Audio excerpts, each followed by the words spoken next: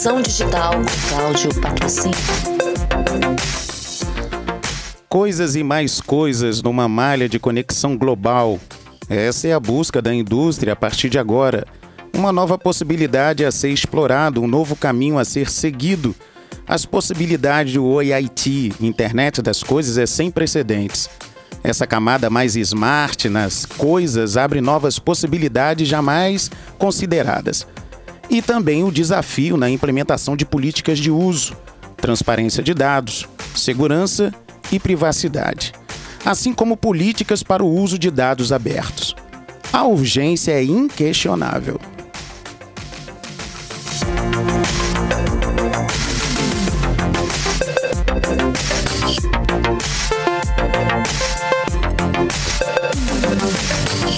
Revolução Digital com Cláudio Patrocínio.